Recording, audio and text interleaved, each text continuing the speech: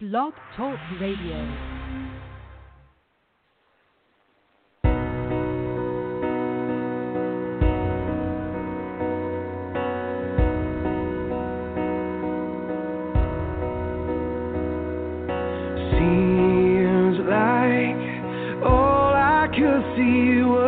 Struggle,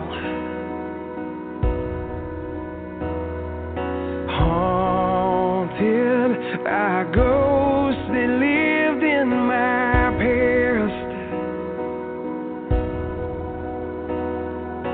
bound up in shackles of all my failures.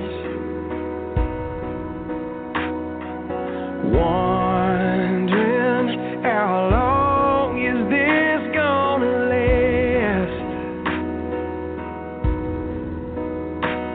Then you look at this prisoner and say to me, son, stop fighting a fight that's already been won. And I am redeemed. You set me free.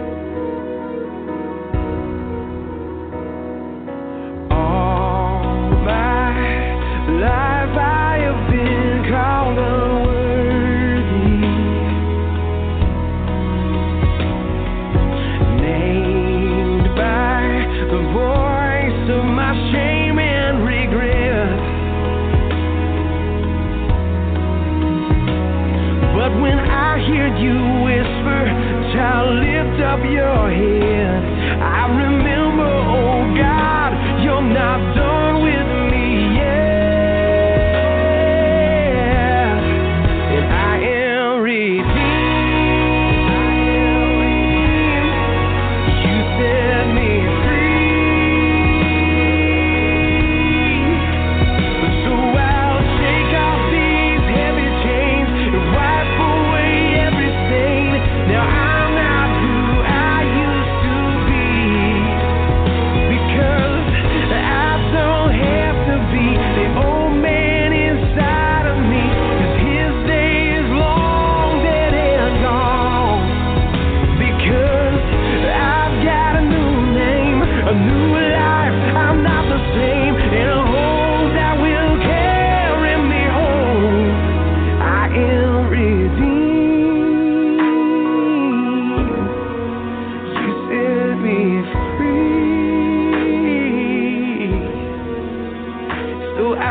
Shake out these heavy chains and wipe away every stain, 'cause I'm not who I used to be. I am redeemed. You set me free, so I'll shake off these heavy chains and wipe away every stain. Now I'm not who I used to be. Oh God, I'm not who I used to be. Jesus, I'm not who I used to be. 'Cause I am redeemed.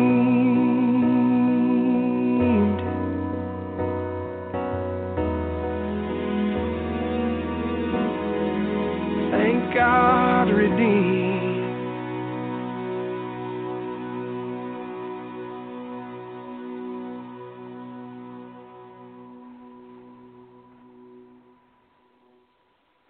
Good evening, everybody. Welcome to God's Hour of Truth. I'm your host, Evangelist, Apostle, Prophet Ed Eberly. I'd like to welcome everybody here tonight and praise God. Yes, I am redeemed. That is a powerful, powerful statement right there. And we're going to learn about that. We're going to learn some things, what that really consists of, and just how wonderful that is. Before I get started tonight, and before we even go to prayer, I want to announce I have a program the second Tuesday and the last Tuesday of every month now. That's where our new schedule is. The second Tuesday I'm on, and the last Tuesday of every month at 7 p.m. Eastern Standard Time. Now, the message tonight's going to be a two-parter. I was going to try to do in one part there, but I prayed and thought about that, and I know I couldn't do it justice because there's a lot to be covered. So this will be part one tonight. Then on the 30th of March, it'll be part two. Okay? All right. Again, I'd like to welcome everybody on the program tonight. And you're here for one purpose and one purpose only, to hear from God and have God minister to you, to direct your path, to heal you, deliver you, whatever it might be. Salvation, being born again, first of all, healed in your body. You need answers or whatever it might be. God wants to meet you where you're at. He's a very present help in time of need and trouble, he says in Psalms 46:1. So keep that in mind, keep that in heart, and just expect the Lord to minister to you, okay? It might be something I say, and again, it might not be. It might just be the anointing that's on the program, but it's the anointing that destroys the yoke. It's the power of God. It isn't just words that I would say or anybody else, but it's the anointing, the presence of God that takes a hold of you and does what he wants to do. So just be open and ready for the Holy Ghost to minister to you tonight, okay? Let's invite the Lord into this to give us a powerful meeting tonight, okay? Heavenly Father, I just want to praise you and thank you for this wonderful privilege to be on God's hour of truth, Father, ministering your word, Father. And Lord, that's such an honor and a privilege. And I just ask for the anointing upon me tonight to speak that word, not my words, but your words, Father. And I ask, Lord, that the anointing will be on each hearer, Lord, to open their minds and their hearts to receive that, Father, that you would show yourself mightily to those that are seeking your face tonight. And in the name of Jesus, I take authority over all interferences that a work of Satan. Satan, I command you out of every home and every listener now, beginning with mine right here and beginning with every other one that hears now and in the future. I just bind you and I cast you out in the name of Jesus. In the name of Jesus, you must go. You will not interfere with any decisions made. You will not interfere with anything being said in the name of Jesus.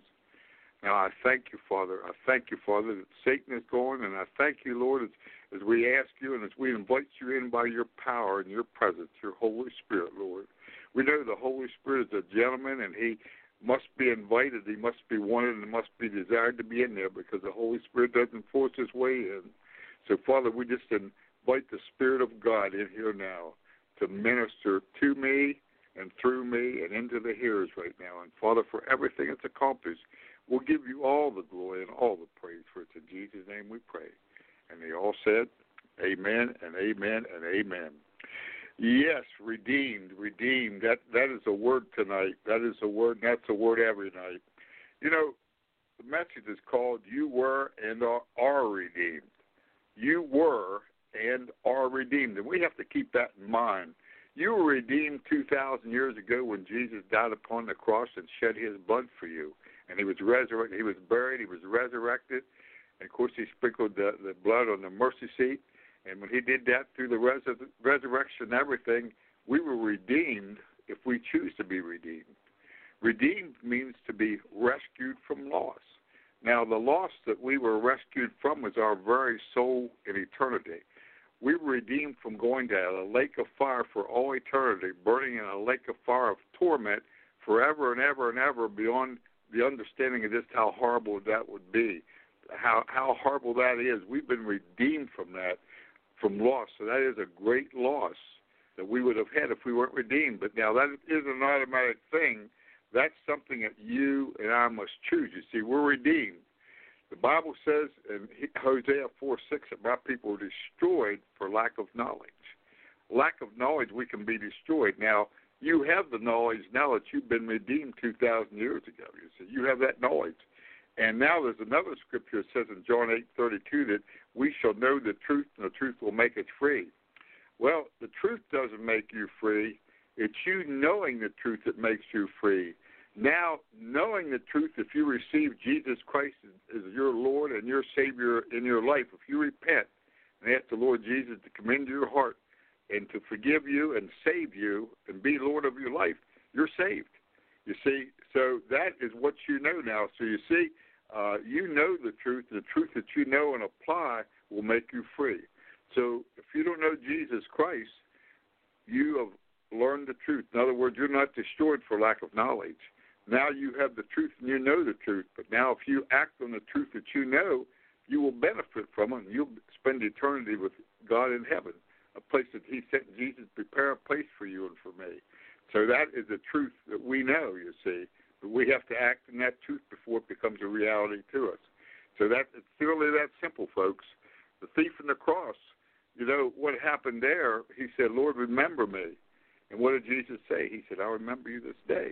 He didn't go into a long spiel or a long prayer or anything, but really salvation coming to Jesus is saying, Lord, I'm sorry that I've sinned. I'm sorry that I sinned against you. I ask you to forgive me of my sins. And, Lord, I believe that you died on the cross for my sins. You died, you were buried, and you arose. And, Lord, you tell me in your word that if I call upon the name of the Lord, I will be saved. Now, I'm calling upon you now, Lord, and I ask you to come into my heart, save me, and be the Lord of my life. And it's really that simple, and you don't even have to say that much. Just mean it in your heart, because God doesn't hear your words out of your mouth. He's listening to what your heart is really saying. You know that? If my mouth speaks certain things and my heart's far away from it, he's not hearing the words I'm saying. He's hearing my heart. Remember the Pharisees, their words speak of me, Jesus said, but their heart is far, far away. And that's the way he looks at us. So we are ministering to God. We're speaking to God by our hearts, not by our lips. That's why our lips must be backed up by our heart. Out of the abundance of our heart, our mouth speaks, and that's the way it needs to be. But the things in our heart must be the things of God, the things that will please God, the things that we need to do. Amen? Praise God. You know, I didn't really intend to open up like that, but God had a purpose for me saying what I said right there, folks. He had a purpose, because I had no intentions of really making an altar call right there, of saying that. But he has purpose. So the most important thing that I could ever say in any program, or anybody else ever will, or could or will, is first of all to be born again, coming to Jesus, because it all begins with salvation. That's the beginning, step one of the salvation plan. And that means everything. Everything else is secondary, but coming to Jesus. Okay, the other things are sort of, and to kind of explain this to you, this is really the simplest way that I can say it, about being redeemed. You know, it's just like if you go to work for a corporation. First of all, you have to, be hired by the corporation, right? You put in an application, they hire you. Now, when you come in that corporation, you're part of that corporation, that business. So now you're eligible for the benefits of that business, aren't you? In other words, you had to be in the business. You had to be hired and be part of that before you could get insurance, a retirement program, and all the benefits, maybe a retirement program, whatever you might have. You see, you had to be part of it. So now you're part of heaven if you receive Jesus Christ. Now you are eligible for everything that heaven has for you, that God has given you and promises you through his promises. See, that's how that works as a Christian. So salvation is everything. It begins with salvation of the soul, as I just explained to you. Then it follows up by the promises. And he says in 2 Peter 2 Peter 1, verse 3 and 4, he's given everything that pertains to life and to godliness. So he gives us everything in his word through his promises. So we lack nothing to have everything and please him in every way and lack nothing in our lives. Okay. The next thing that we said right there, and I like to look at, this is really the way it happens, when you get saved. There's a scripture in John 5:24. It says, Verily, verily, I say unto you, he that heareth my word and believeth on him that hath sent me hath everlasting life. And he shall not come into condemnation. That means going into hell, the lake of fire, which is after hell, it's a lake of fire for the eternity. But it's passed from death to life. So in other words, you were headed downward when you didn't know Jesus. I was headed downward. I didn't know Jesus Christ.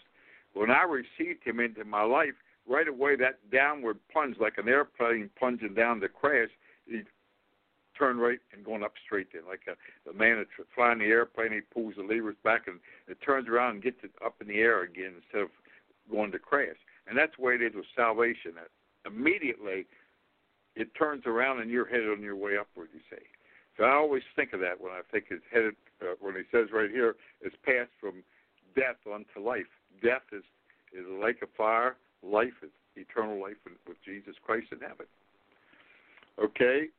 As I said a minute ago, salvation is everything. It begins with being born again, and then it's everything for your spirit, soul, and your body, according to 2 Peter chapter 1, verse 3 and 4. But now, that is the spiritual truth, isn't it? But I want to say something to you that you have to keep in mind about that. That's in the spirit. Now, what God gave us is reality in the spirit world, but it must manifest in the natural world which you and I are living in. We are living in a body now in a natural world. So the spiritual truth is we are saved, but his promises, in order for those promises to become a reality, a working reality in our lives, or you could say practical, we have it manifested, don't we? Now, we have somebody who doesn't want to see it manifested, don't we? And that's the devil, our adversary. He comes to steal, kill, and destroy, according to the book of St. John, chapter 10, verse 10. He said he comes to steal, kill, and destroy, but I've come that they might have life, and they might have life more abundantly. You see, that's what hinders us from having all the promises of God, all these great things. Many times people say, well, why does this happen? This brother or sister was a fine person. They had sickness. They died. They lost this. They lost that. Everything literally went bad, went haywire, so to speak. Well, what happened is they were attacked by the enemy. And sometimes they didn't claim their promises. They didn't stand maybe properly or whatever. And anyhow, things happen. But God has given us an antidote. If we truly believe him, folks, I'm speaking the bottom line of what the Scripture says. We don't always understand what's going on, and I'm not here to try to tell you I know everything. But I do know what the Word of God says. He says that he came and he paid the price for our spirit, soul, and body, for every part of us, to give us abundant life here. And he wants that for you and I, you see.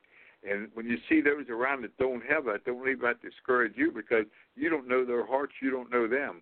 Just determine that you're going to simply believe God's Word, because that's really the bottom line of it.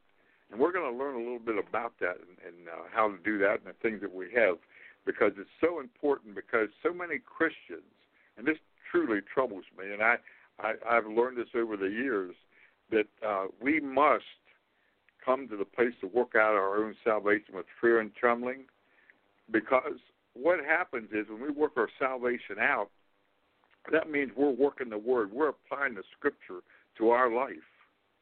And when we apply the Scripture to our life, we want to make it a reality. And the Bible says the kingdom of God suffers violence, and the violence take it by force. We have a fight on our hands sometimes. The enemy says, no, you're not going to get this. I'm going to fight you. But how are we going to deal with that, you see? And we're going to learn a little bit through these next 2 weeks. We're going to learn how do you deal with that, because you have an adversary.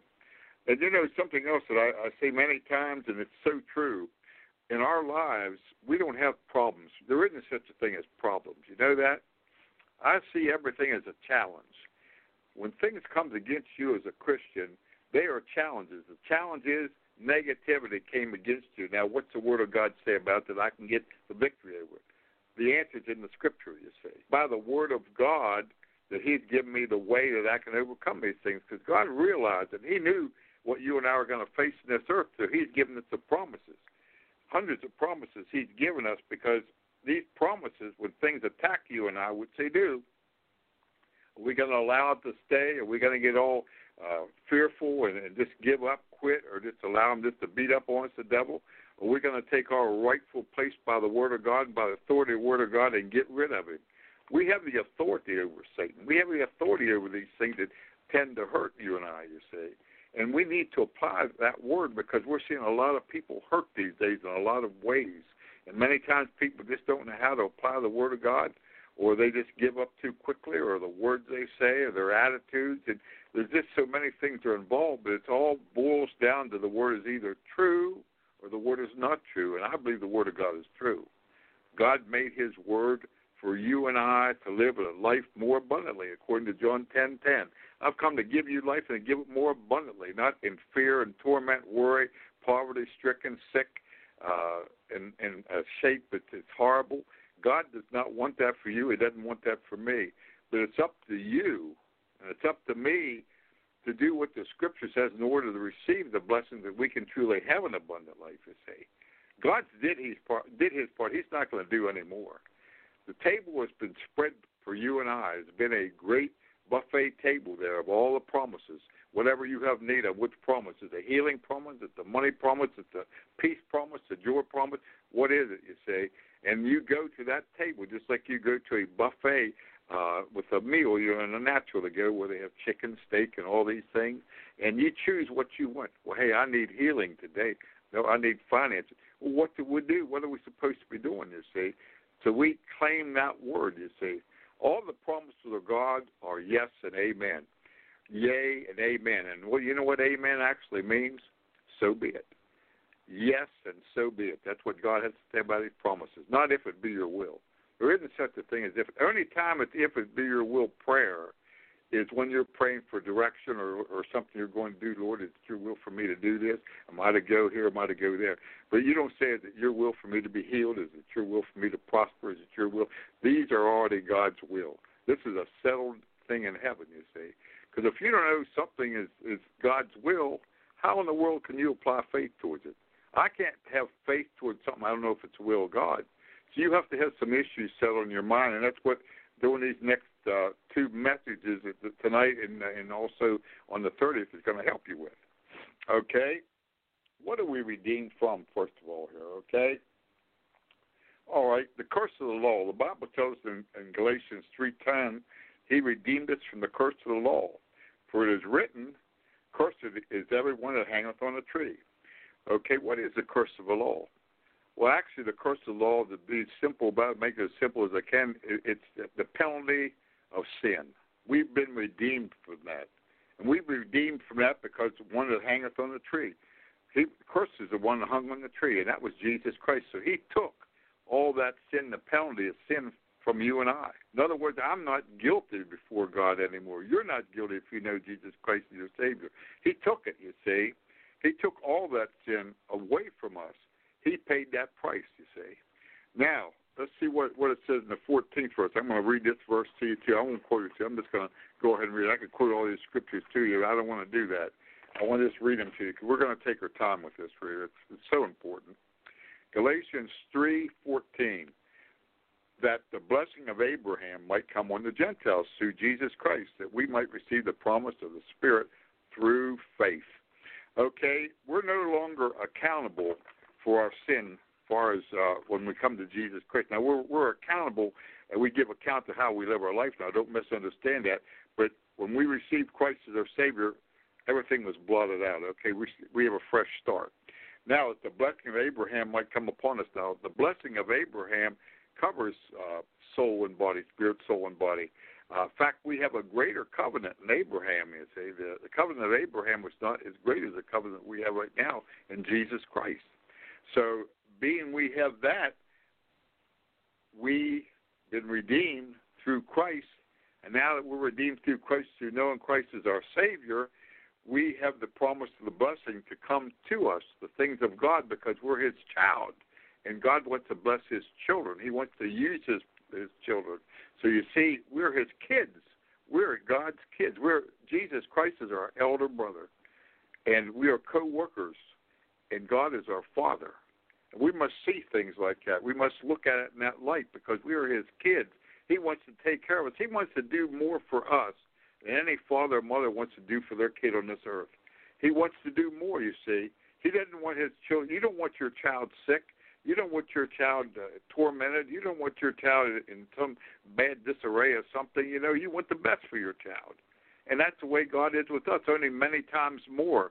For me to say He wants the best for us isn't enough because we want the best for our children, but yet He wants it so much more that I can't even adequately say it over the air, and I can't say it, period. Nobody can, of how much He wants for us.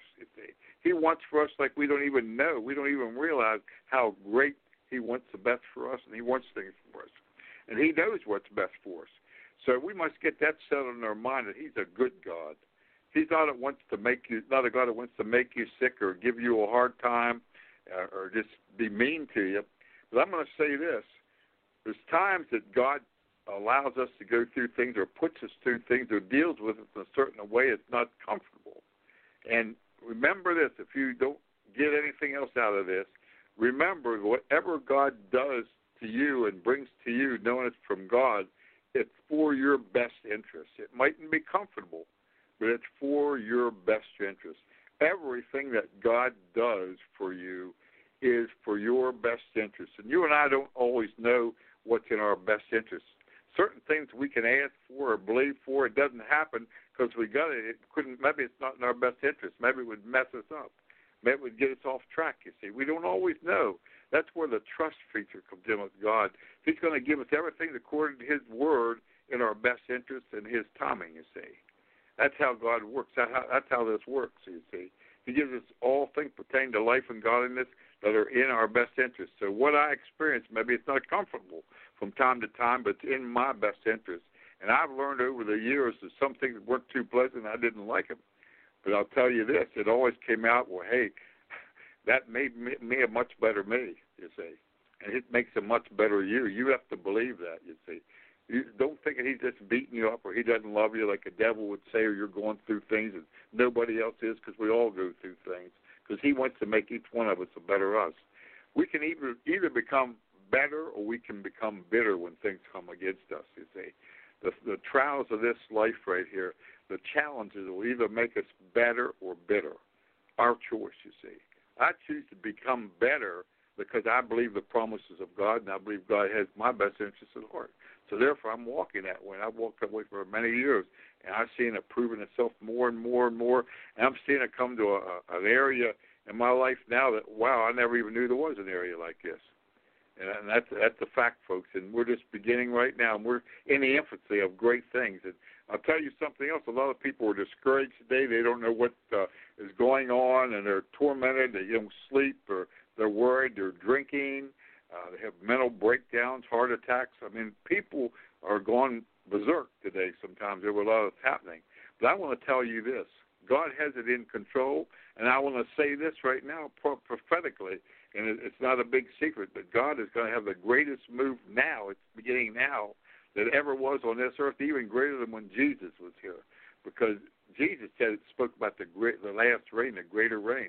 He said it'd be a greater rain, the last rain. The last rain is a greater rain. It got things situated, the first rain, but the latter rain is going to be pouring it all in, because this is the very end. This is the very end of things coming up very closely.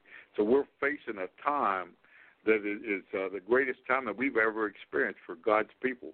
It's going to be the worst time for them when they're fighting God, because judgment of God is going to be falling on people, because God's not a big Santa Claus in the sky. He's God, a God of mercy and love, but God is not a fool.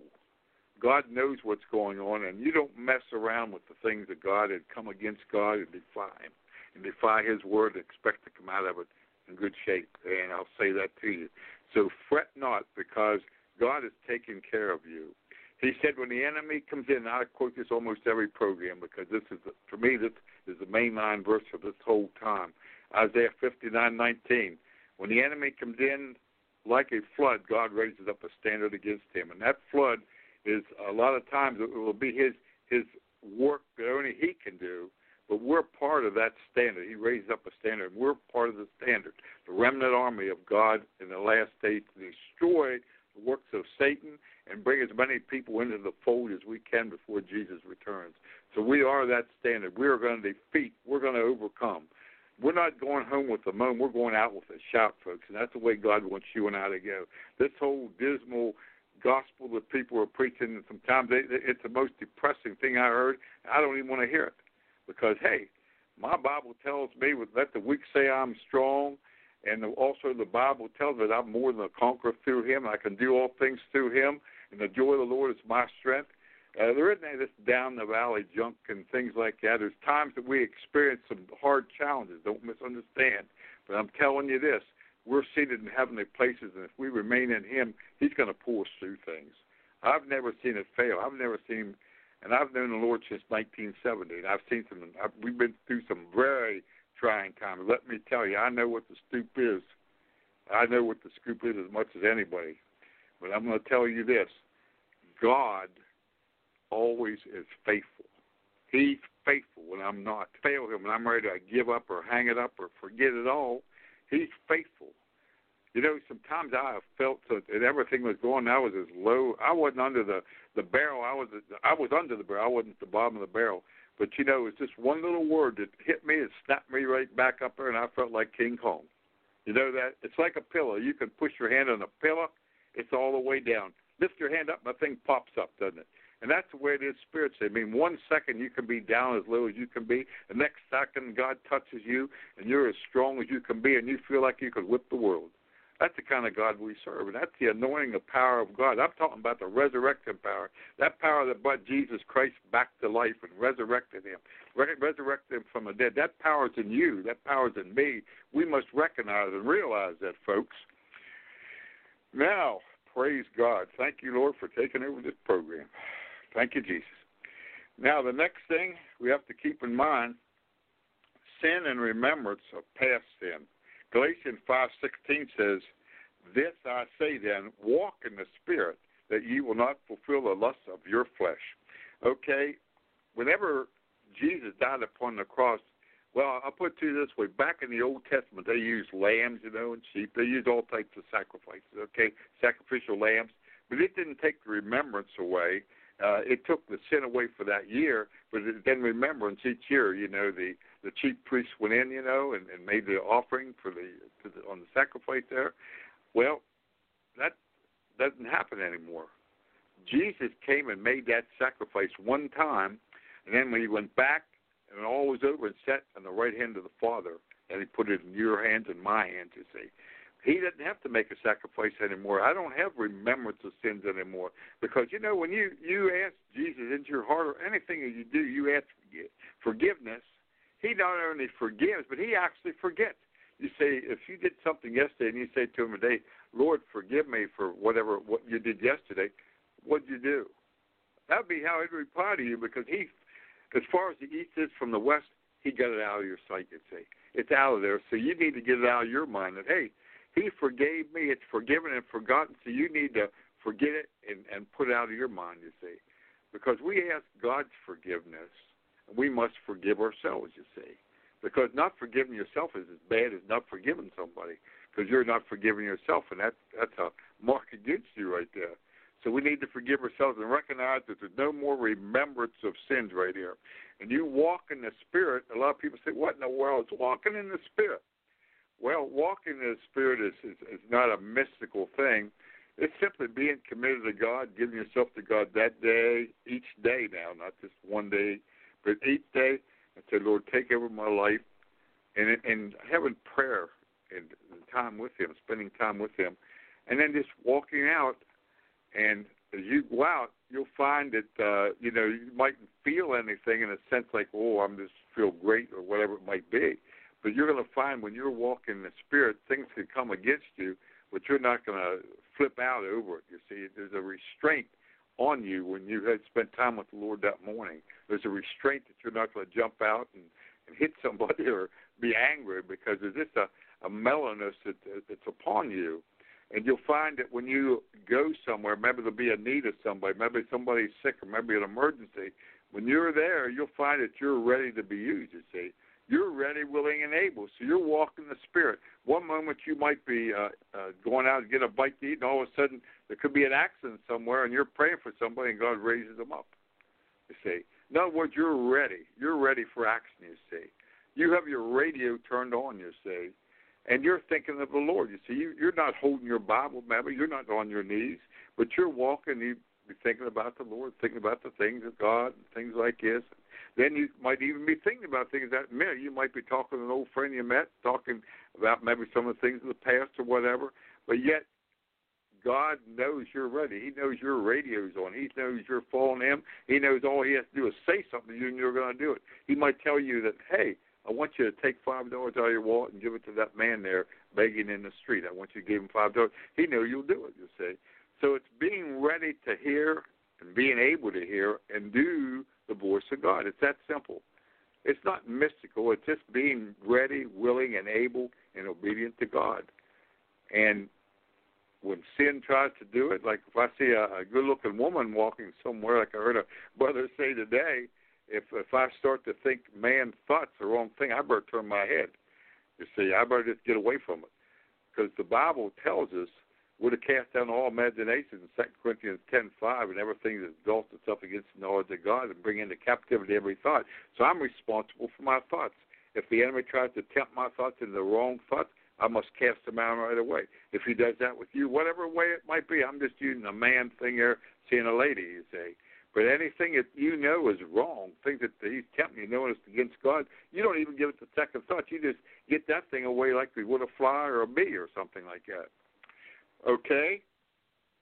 The next one right here is that we have is sickness and disease. Okay, the 103rd Psalm says, "Bless the Lord, O my soul, and forget not all his benefits, who forgives all thy iniquities and heals all thy diseases." We have to remember, sickness and disease are not part of us. And I'll tell you something else about sickness and disease. And we talk about this, and this is a pet peeve of mine and my wife. I've heard people say, well, I want you to pray for my cancer. I want you to pray for my arthritis.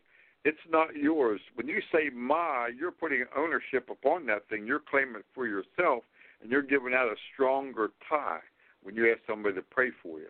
And I've had that happen sometimes. And first of all, that terminology is wrong.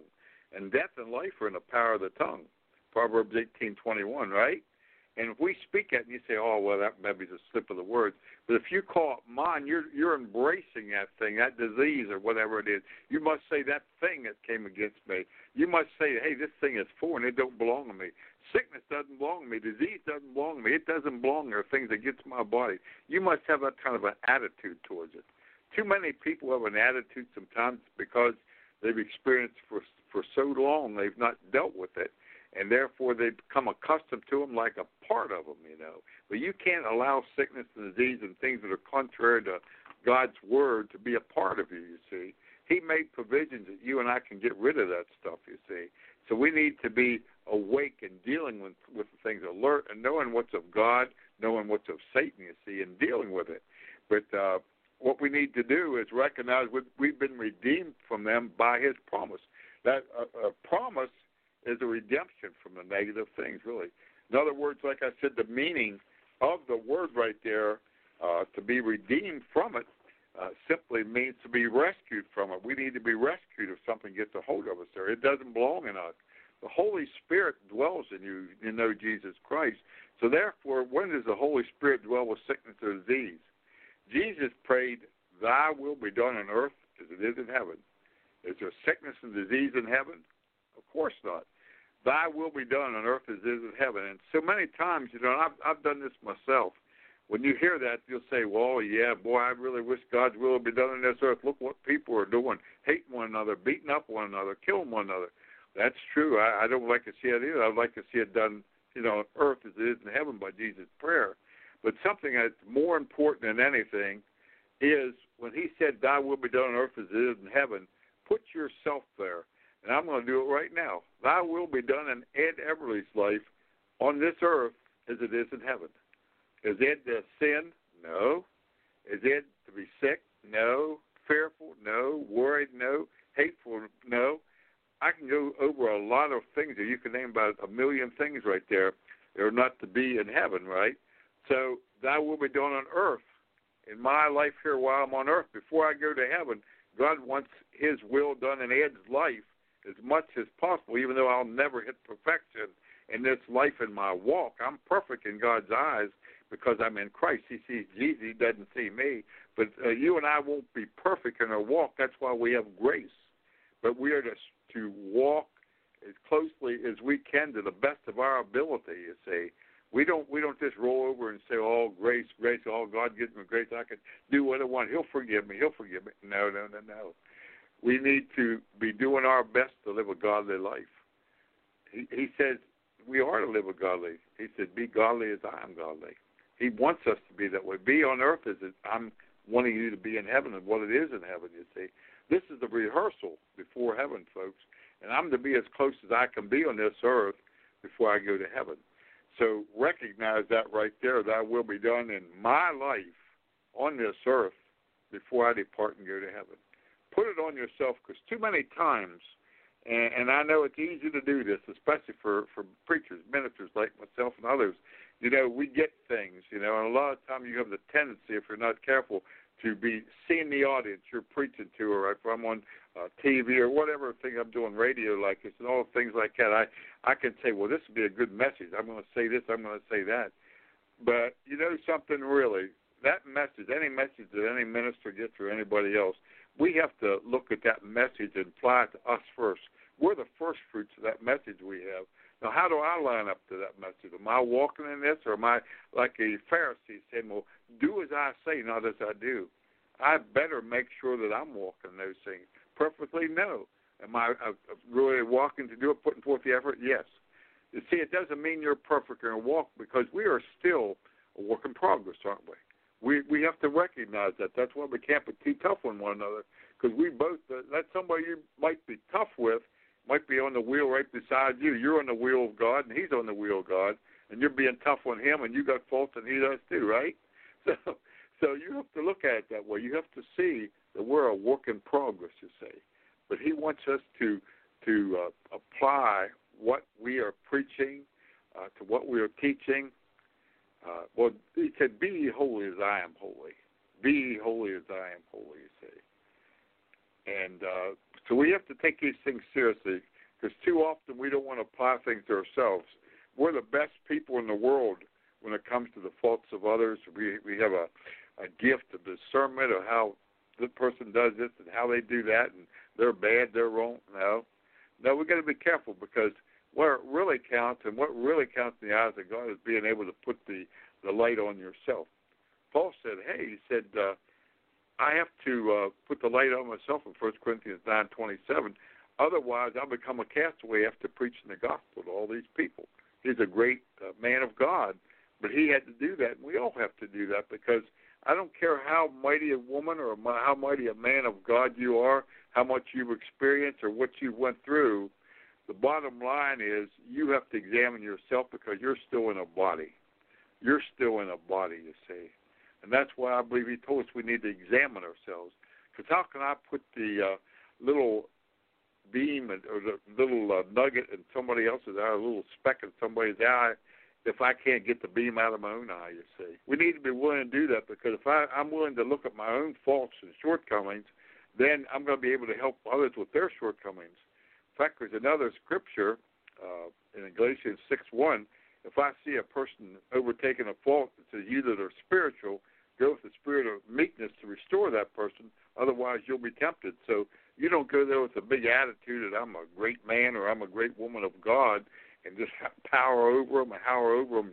You're an old sinner. You shouldn't be doing this. You're doing bad. You got to do this. You got to do that. You don't deal with them that way. You take it in a way just to share with them the light and love, and when you do that, what happens is they'll see it usually. But if you go with the wrong attitude, you're just going to turn them off, you see. And also, you're going to make God angry at you, and you could wind up in the same position they're in. So we need to examine the things we do in the light of us. How would we like to be treated, or what God expects of us, or are we straight ourselves? I mean, this time, I'll tell you what, some of the things that we're experiencing right now, and this time, God is trying to get us putting him first place. He's trying to wants us first place. If we put leaders in first place, that they're the thing that's going to change the world, they put men there. God uses men. He uses men to change the world, but it's God that changes the world, you see. He brings up kings, he sets them down. He brings up presidents, he sets them down. You have to realize that God needs to get the glory for all these things. Too many times we treat certain people, whether they're ministers or politicians or whatever they might be, movie stars, and you idolize them, and people just crowd around, they want their autograph, and they're just everything that there is. God doesn't want that. He wants us to treat him like that, because if anybody deserves to be exalted and one that is really counts and is really the greatest, isn't it God? Isn't it Jesus Christ, the Spirit of God? Isn't it the Trinity? Isn't it God? You see, there's too much honor to man. We're just flesh and bone, you see. There's no glory in us. All we are is servants of God, mouthpieces of God. He's the one that gets all the glory. But we have tendency to idolize people, and oh, so-and-so's a great preacher. Oh, go this meeting there, you'll be healed, you'll be delivered. You're putting man in there, saying, yeah, go there, he's there, oh, and God will be there. God getting a second billing on that. And it doesn't work. Miracle service don't work that way, and the power of God doesn't work that way. If God's not singled out in first place and all attention's on him, it's not going to work. Believe me, because I conduct miracle services, I operate in those areas. And I know when I go in the wrong attitude or the wrong frame or not moving like that, I might as well walk away. Because God either is put in first place the way he wants to be or it won't happen, you see. We do it God's way. We don't do it your way. We don't do it my way. Okay, the next thing we're going to deal with here that we've been delivered from right here or redeemed from. You can use the word delivered or redeemed because it means the same way. We've been taken away from what would have destroyed us. It's fear. And that is really a big one. The Bible says in 2 Timothy 1:7 that God didn't give us the spirit of fear, but power, love, and a sound mind. Fear is a spirit. Fear is a spirit. And you know the greatest thing right now in this world is coming against mankind. I'm talking about not here just in the country, but around the world, fear. Fear is the greatest weapon that Satan is using. It's not disease. It's not the COVID or anything like that. It's what derives from it. And that's fear. People fearing they'll die. They're fearing they'll get COVID. They're fearing they're not going to have money. They're fearing the country is just going to go berserk, and they're going to have riots like everywhere that they've experienced in other areas here, you know, like in Portland and all these places where destruction came. People are fearing. They're afraid to go out of the house. They're afraid to be on an airplane. They're afraid to drive their car. They're afraid that somebody's going to get in their bank account and rob it, using credit cards. This fear of being hurt, fear of loss, people have today. But God tells us, he said, God hasn't given us a spirit of fear. So if you have the spirit of fear, where does it come from? It comes from the devil, doesn't it? And if you have the spirit of fear, that will immobilize you. You will not be able to go forward at anything. You are stuck. You are bound. You're in a rut. And if you have that spirit, he says, you can't do anything. You won't sleep right. You won't eat right. You won't talk right. You won't act right. You won't look right. And actually, it'll bring sickness in your body. When you walk in fear and torment and things, it takes a part of your body and things will happen. Things happen a lot of times physically were already began through a natural thing or a spiritual thing, you see. People sometimes, and this isn't everybody now, but people are unforgiving. Usually a lot of times you'll see arthritis. And arthritis has been known. People have been unforgiving of others. They've gotten arthritis. But now, not everybody that has arthritis is not unforgiving, you know. So don't take that down and say, well, everybody has arthritis. They must have an unforgiving spirit. No. But it takes different forms in your body because the chemicals in your body, there's certain things in your body that will act certain ways that will cause sickness and disease.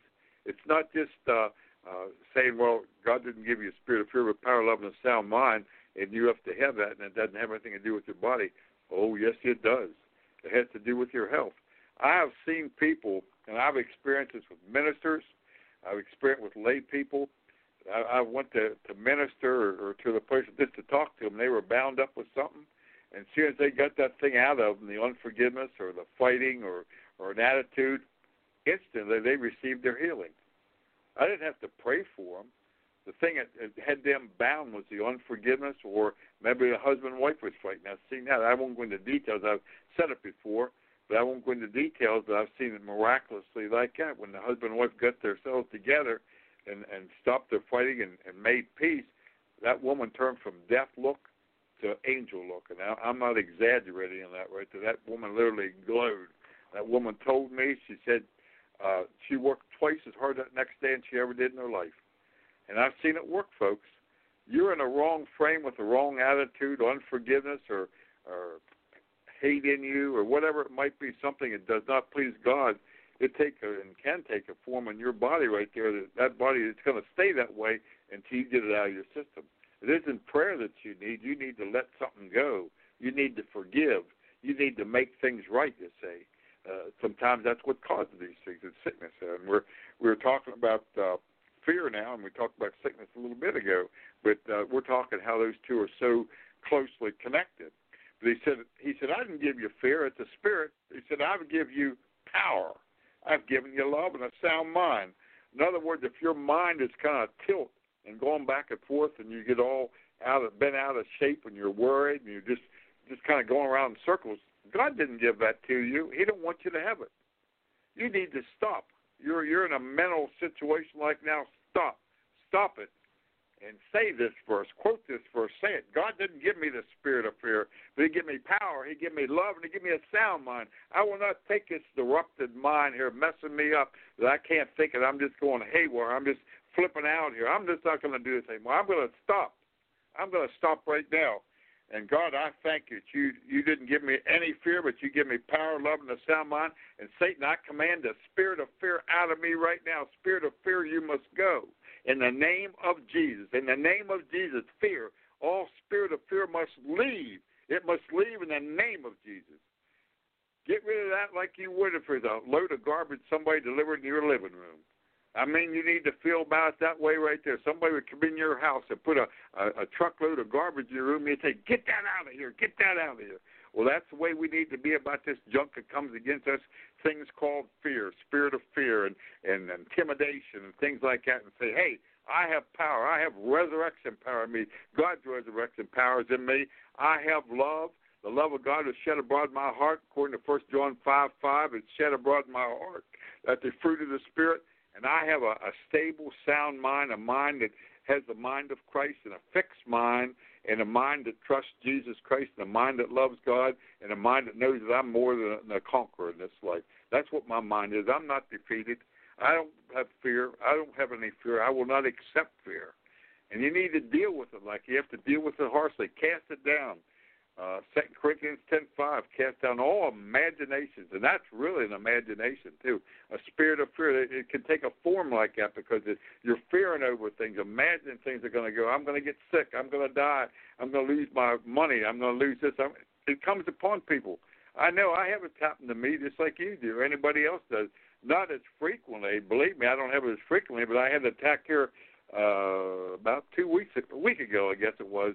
Upon me. I won't tell you what it was, but it was an attack. I thought, oh, my heavens, what's this? And I dealt with it right there. But sometimes they will, but you have to be as the kingdom of God suffers violence, the violent take it by force. You must take that by force. You take that peace by force, and you don't allow fear in your life. You got to get rid of that. You will not tolerate it in there. That is garbage, and I will not take this because my body belongs to the Holy Spirit. He dwells in there, and the kingdom of God is in my heart. I have His power, His resurrection power in me. I have His anointing in me. I have these things in me. It's what you need to see and say because we all have it. It's all the potential. We have potential in every one of us. We all have that resurrection power God gives us that we receive, especially with the mighty baptism of the Holy Spirit with the evidence speaking in tongues. That's where it really comes from. And we have that. That's what really gives us the ability to walk as Jesus did in John 14:12. The things that I do, so shall you do, even greater things, because I go to my Father, which is in heaven. So, you see, we have it within us. But what good is it if I have all this within me if I don't use it? It's only as good as what you use. If you had $1 million in your wallet, you could still starve to death if you didn't take that $1 million when you went to a restaurant or out to buy groceries and say, well, I don't have anything, I can't buy them, but yet you had $1 million and you starved to death. Why did you starve to death? Why didn't you use $1 million? You had that in your wallet. No excuse, right? And that's the way it is with the things of God, the scriptures right there. How many people are dying? How many people are sick? How many people are losing out because they don't use it? They really don't use it. They're using it improperly, you see. They have all heaven within them, but yet hell breaks loose and hurts them, you see, or destroys them. And many people are like that. We all had our attacks. I understand those things very well. But I'm telling you that God made the way through His promises, you see, to give us everything that pertains to life so we can live an abundant life, and you must see it only that way. only that way. You have to have your mind set there and determine that you will settle for nothing less. Once you settle your mind to that and you do the battle of faith, that's what faith is. You know, we say we're to walk in faith. You know what really faith is in this life? And I'm going to simplify it because a lot of people try to put a lot of things on it, and it's simple. To me, it's simple. Some people might be complicated. Faith is simply making God's word work in your life, applying his scripture to your life and applying your faith and bringing to pass what the scripture says. What the scripture promises you and what the scripture says you are and who you are, what you're to do and what you can have. Bring those things to pass in your life. That's what faith is, the battle of faith, to bring them to pass. Because didn't I say earlier, you have an adversary trying to stop you? Well, you stop him, you see. My kingdom of God suffers violence, the violent take it by force. You take it by force. You're not taken by force from God. He puts it out there, but you got somebody blocking. You take it from him by force, you see. And when you do that, you have it, you see. So that's what it's about, the fight of faith, the battle of faith. That's what the battle of faith is, making God's word a reality of who I am, what I can do, and what I can have. Who I am, what I can do, and what I can have. Making it a reality in your life against what you feel, see, smell, what people say, what your mind thinks, what the devil says, or whatever it is, come hell or high water, you are what the Bible says you are. Stop listening to the world. Stop listening to your own mind. Stop listening to the devil. Stop listening to these negative Nellies. Just get away from this junk because God's word is true. It's forever settled in heaven. Go by the word of God. That's the best way I know how to tell you those things. I tell myself those things because I've got to and you've got to if you're going to walk a victorious life here. Okay, where were we at? Okay, we did fear, all right? Fear. Okay, lack. You know something? That is very simple to end that right away. You want me to tell you how? What's the 23rd Psalm? One of the most familiar Psalms in the Bible, isn't it? The Lord is my shepherd. I shall not want. I shall not want. The Lord's my shepherd. What does that mean, I shall not want? It means I shall not want or be in need, right? Now, you see people in need, right? I shall not want. So if you're in need and he said, I shall not want, that means that he must be going to meet that need, doesn't it? If you go by the way he tells you how to get that need met. You see, every promise in the Bible has a condition with it, you see. Has a condition with it. Are you meeting that condition? Are you speaking the word of God over those things? First of all, are you declaring what the Bible says of whatever the promise is? Are you speaking it out with your mouth? You believe it in your heart. You believe so much of that. You believe I've got it now. It began spiritually. It hasn't manifested in my life, but I believe it began spiritually, so I have it. I'm not going to have it. I have it. All it has to do is just become a reality to me. Mark 11:24, the things you desire when you pray, believe that you receive them, and you will have them. Believe and receive, you see. You believe and you'll get it. Believe and receive it. But you receive it by faith. So you don't believe it by faith. You receive it by faith because it takes faith to believe, so you already got that. But it's faith in receiving it. And receiving it means I'm not going to get it, I got it. So when you're prayed for, somebody prays for you, healing or whatever it might be, you don't say, well, I pray to receive something. How many people are going to receive their healing tonight? Well, if you have a line of people there and you're praying for them, they should all say they're going to receive their healing. Want me to tell you why? A lot of people are saying, unless I feel it, see it, or it's a miracle, I didn't receive it. They consider seeing it or a miracle as receiving it. But receiving it is an action by you that when you prayed for, or you prayed for yourself, which is the best, prayed for yourself and you claim it, like Mark 11:24, I've got it now. I've got it now. You pray for something right now, like my clock right now, just about 8 o'clock. If I'm praying for something and receiving something from God, I'm claiming what the Scripture says. By your stripes I'm healed. I claim it right now. We'll say at 8 o'clock. Okay, I've named the time. All right? And when I name a time, I received it by faith. Maybe I didn't feel it. Maybe it didn't manifest. This didn't happen. But I got it just as real as I would if it had been a miracle. And if I keep that attitude in my mind, if I speak that in my mouth and don't speak negative words, And I thank God for it, and I declare it vocally because we speak to the mountains to be removed. You see, that's where a lot of people miss it. They don't say it out of their mouth like I'm speaking now. I thank you, Lord, that by your stripes I'm made whole. I am healed. I am well. I thank you, Lord. Thank you, Jesus. Somebody asks you about something, you don't say, oh, I have this, I have that. No. By faith, I'm healed in the name of Jesus. That's how you reply to it. You're not lying to them. You're saying, by faith, I'm healed in Jesus' name. That's what you say. You're not saying, well, yes, I'm healed and the symptom's still there or they can still see the problem. I'm healed by faith in Jesus Christ, by the word of God, by his stripes, I'm made whole. And that's it. I've got it. I've got it. I've got it. And a lot of times when you do that, what will happen, when it actually happens sometimes, you don't even recognize it because you've been in the mode of I have it, that when it actually happens, you assume right along you had it. So you say, oh, I do have it. It did manifest now. That's how it takes you. I've had that happen before. I'm sure others are listening to this had that happen too. But you believe and you receive, you see. You receive it because I already got it. So anybody that's standing on a healing line, if you ask them, say, who's going to see the healing night? If someone just kind of scratching their head and say, well, I hope I do. I'm going to believe God. If you don't say I'm going to receive it tonight, you don't have an attitude that I'm going to receive it tonight. I believe it whether it manifests miraculously or not. I've got it. I make this my night of receiving, and I will not back down from that. I'll thank God for it, and I won't ask him twice. I won't ask him twice because I accept I got it. When I feel like saying, oh, God, I don't feel good, heal me, heal me, heal me, I'm not going to say that junk because that's telling him I didn't believe in the first place. When it happened, I said I believed it. Now I don't believe it. So heal me, Lord. No, I'm going to say thank you for it, Lord. Thank you for it, Lord, because the devil sometimes will put pressure on you in a situation like that. He will put pressure on you to bring the pain or whatever it is, but that's where the kingdom of God suffers violence. The violent take it by force. You have to take it by force of standing there and speaking that word and thanking God for it until it releases, you see. And it must release because either that or the word of God's a lie. Amen. If you have a right heart, if your heart is right, and you're doing that in faith and you watch your words, it has to happen, or otherwise the Bible wouldn't be true. But anybody that's being prayed for, are you going to be healed? If they don't say that, they don't have the right attitude.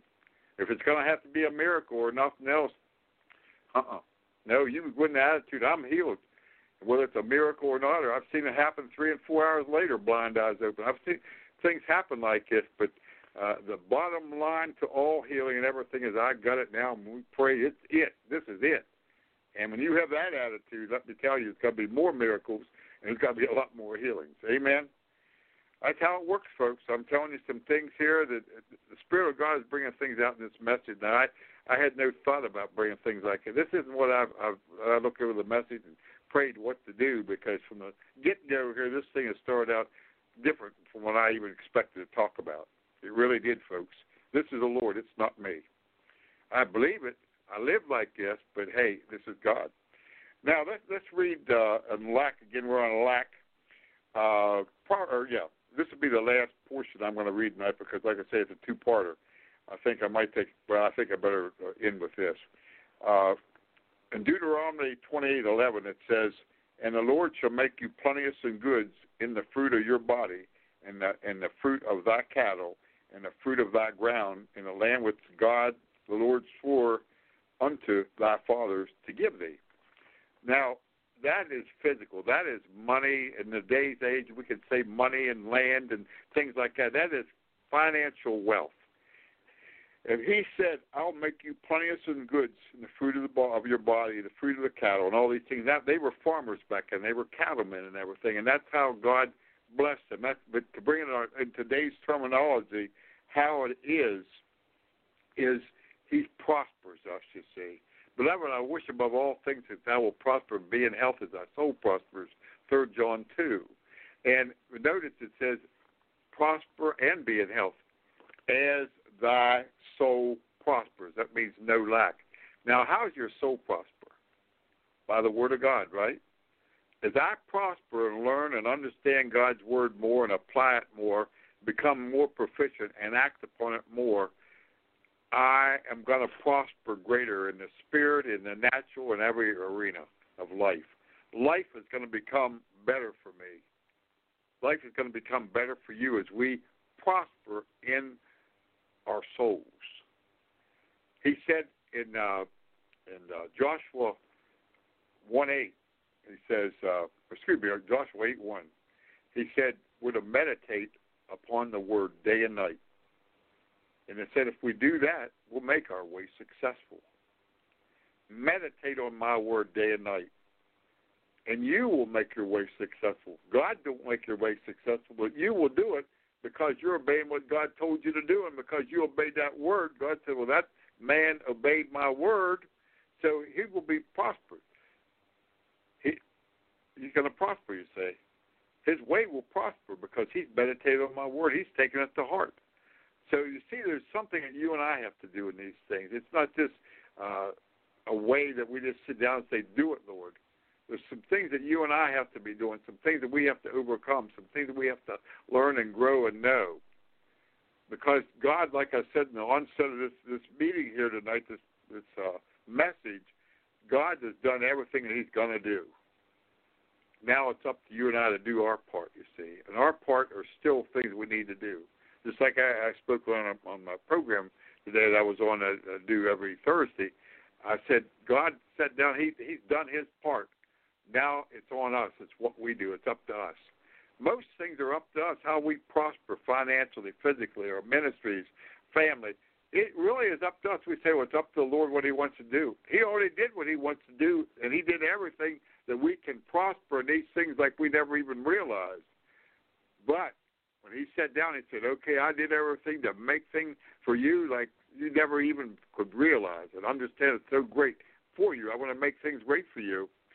But he said, you have to apply what I told you to do. Now, let me say one more thing. I'm not going to go on with the message any longer, and what we're going over, we'll be picking up where we left off 3 weeks tonight, which will be the 30th of March. But let me say this to you.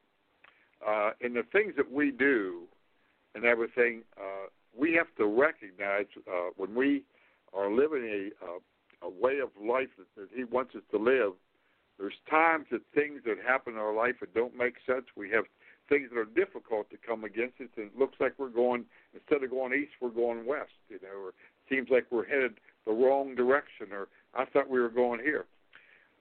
Something we have to recognize, yes, thank you, Lord, is the word trust, right? The word trust. Now, trust is simply this. God's word tells us, he said his ways are not our ways, but they're not our ways, but they're higher ways, right? His ways and thoughts are not ours, but Isaiah 55:8-9, his ways are not our ways, but they're higher. So now, I think I should go a certain way. But it seems like I'm heading another way. This don't make sense, but I think I should be doing this. Well, see, first of all, I'm not thinking like God because his ways are higher than mine, and his thoughts are higher and they aren't his ways. Therefore, I'm thinking my ways. So when I'm headed another direction that doesn't appear that I think shouldn't be, I have to say, well, listen, God's ways are not mine. His thoughts are higher. He has a better ways. So I'm just going to simply trust him. That's the way we have to deal with ourselves, because I've had many times that things, this isn't going the way I thought or what I wanted to happen. But trust comes in. You see, faith is a great thing. It takes faith to please God. You can't please him without faith. But after we apply faith in things, whatever occurs, trust is in there because it mightn't be the way you think it's going to happen. Circumstances, situations, callings, whatever it might be, it's not our way. Most of the time it isn't our way, because you never can really think of it unless God gives you a revelation of it, because you can't possibly know it because your ways and thoughts aren't his. You have to accept that fact. We're our own worst enemy. We have things a lot of times preconceived that should move a lot faster. Well, Lord, I can do something here. I can speed this thing along. I know it's working, but, hey, I can do faster. Let me give you my 2 cents. Well, what's James 1:4 say? Let patience have her perfect work, and you'll lack nothing. So you see, with our faith, we must apply patience. If we don't, we're going to step in the arena to do the work of the Holy Ghost, and we're going to mess the whole thing up. It's all going to be messed up, and then we're going to say, oh, God, I messed this thing up. Forgive me. Help me, Lord. I made a mess out of it. You started in the spirit, God, but I thought I could do a good job and finish it in my flesh by my great brains, my great thoughts, you see. And that's how it happens a lot of times. You get impatient. And I know the greatest thing to have, believe me, is patience. But I tell you, I know the things that we've been waiting on, my wife and I, for 35 and 40 years. We're seeing them happen now. They're starting to happen. I mean, I know what this is. I know what the Abraham faith is, and I know what all these other faiths is by the people like David and how they stood for years and years waiting on things. And I'm not trying to set myself up trying to impress anybody here, but I'm saying I know what it requires when you know when you're a knower and you keep waiting and waiting and waiting and waiting and waiting. But I'm going to tell you this, when you wait and wait for periods of time, that means something is greater there for you. And the greater and the longer the wait, the harder to get to it, the greater the thing is, folks. The greater the thing is. Those that are hearing my voice right now, if you've been standing a long time for things, doing things right, a long time following God, you know that you know. And you know that things are promised to you. Take it to the bank, because the vision is appointed for a perfect or an appointed time, and it will not lie. It's going to come to pass. And that's how we have to focus on things in our lives right now in these areas, because it's a matter of trust, because trust is the bottom line to everything I could tell you. Beyond faith, because after you apply faith, you have to trust. No matter what that way faith is directing you to get the result in your life, you've got to trust God that He's doing it the best way for your betterment, you see. It's always for your best. People will do things and say things for you and put you in places that's for their betterment, not for yours. They could care less about what's good for you. It's what's good for them. But with God, He always, always, always, always does everything for a better us, to make us a better us. And you see that when you allow Him to do it. You say, hey, I'm a better man than I used to be. And I can say that about myself, what God has done in my life. I mean, I don't understand it, and it just amazes me what He's done, and it blows my mind, and I can't even hardly discuss it. I mean, I shouldn't even probably be saying it, because it's beyond, no man can do it. No man can talk and teach these things. It's like the old saying, it's better felt than taught. But how sweet it is, I tell you, we yield to God, because He, and it's only it's only the beginning, folks. We're getting a dark glimpse of everything. We ain't seen nothing yet.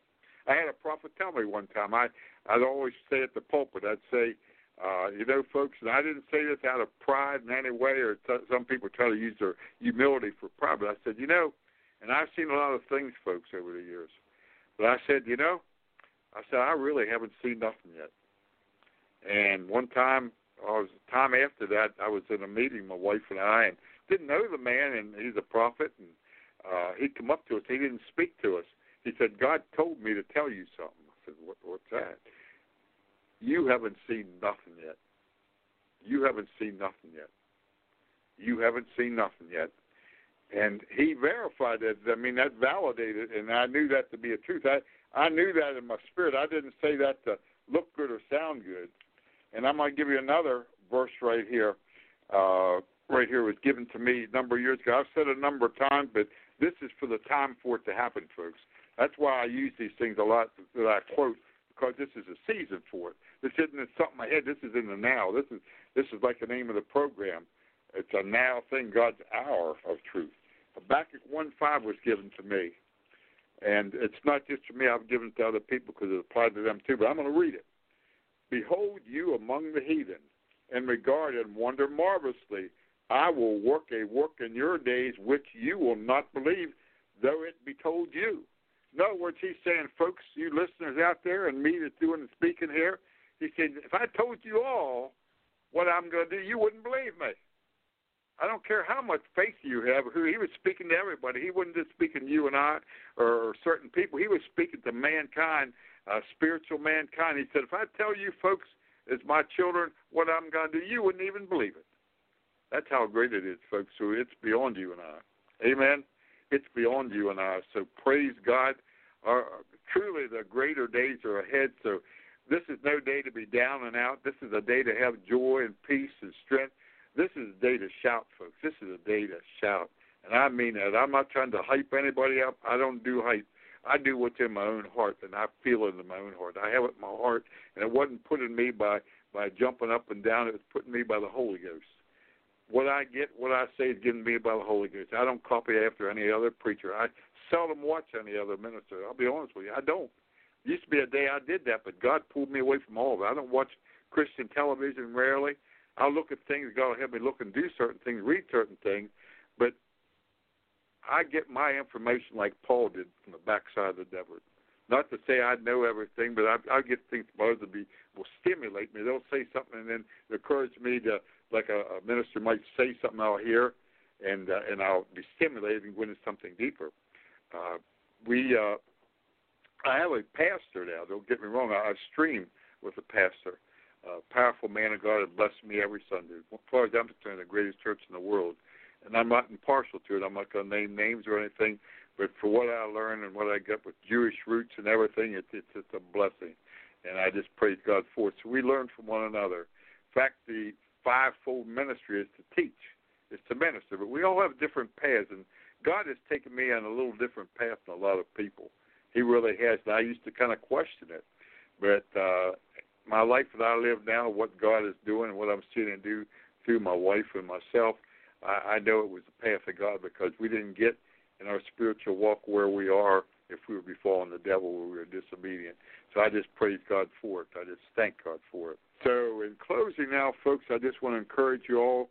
And like I say, we have an on-demand section, not just for my programs, but Reaching Out Radio International. We have over 500 programs on there. It goes back a number of years. And you can search those and go back for, as you just go through them, and listen to them. In fact, when this program is over, the time will be up, and then it'll be reposted just minutes after that.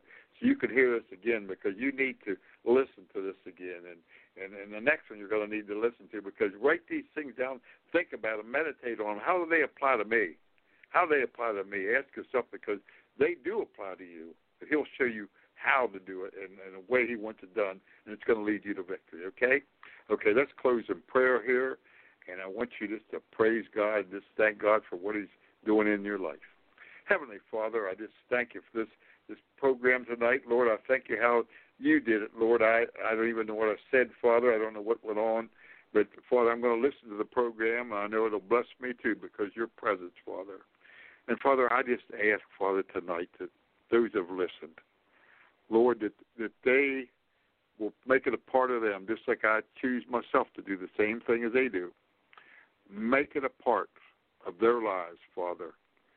Help them in this thing, that they will have a greater life. And those that know Jesus will do what I said in the altar call, Father, just to receive Him as Lord and Savior. And those that are sick in body, in the name of Jesus, I declare them healed. I command sickness, disease, and curses off of anybody right now that is sick, and I speak and I release the anointing of God into your body in the name of Jesus Christ for the glory of God. I release that anointing into the sick right now in Jesus' name. In peace, I speak peace over everybody listening. Mind's peace, no fear. Spirit of fear must leave every household. And I speak love and mercy and strength and a new presence in your life and in your household, a new beginning for you all, Father. Yes, Father, a new beginning for these people, Father. Give them a new beginning, Father, a new lease on life. And, Father, just bless these people, Father. I really, Lord, I'm just really out of words with it, Lord. I just say, oh, let your anointing right now flow through these lines, touching every one of these men, women, boys, and girls, Father.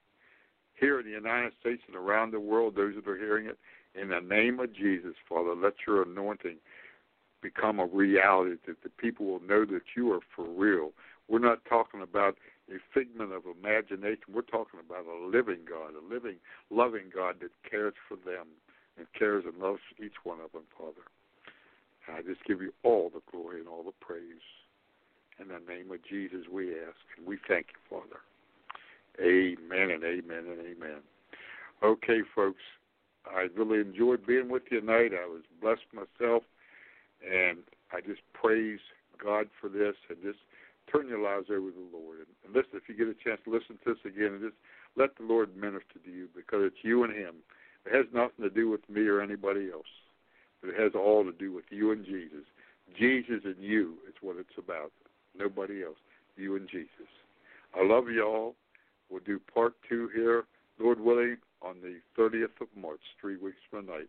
As I said at the onset here, I have the program the second Tuesday and the last Tuesday at 7 o'clock every month. Okay? Love you all. We'll see you then. God bless you all. Good night, pal.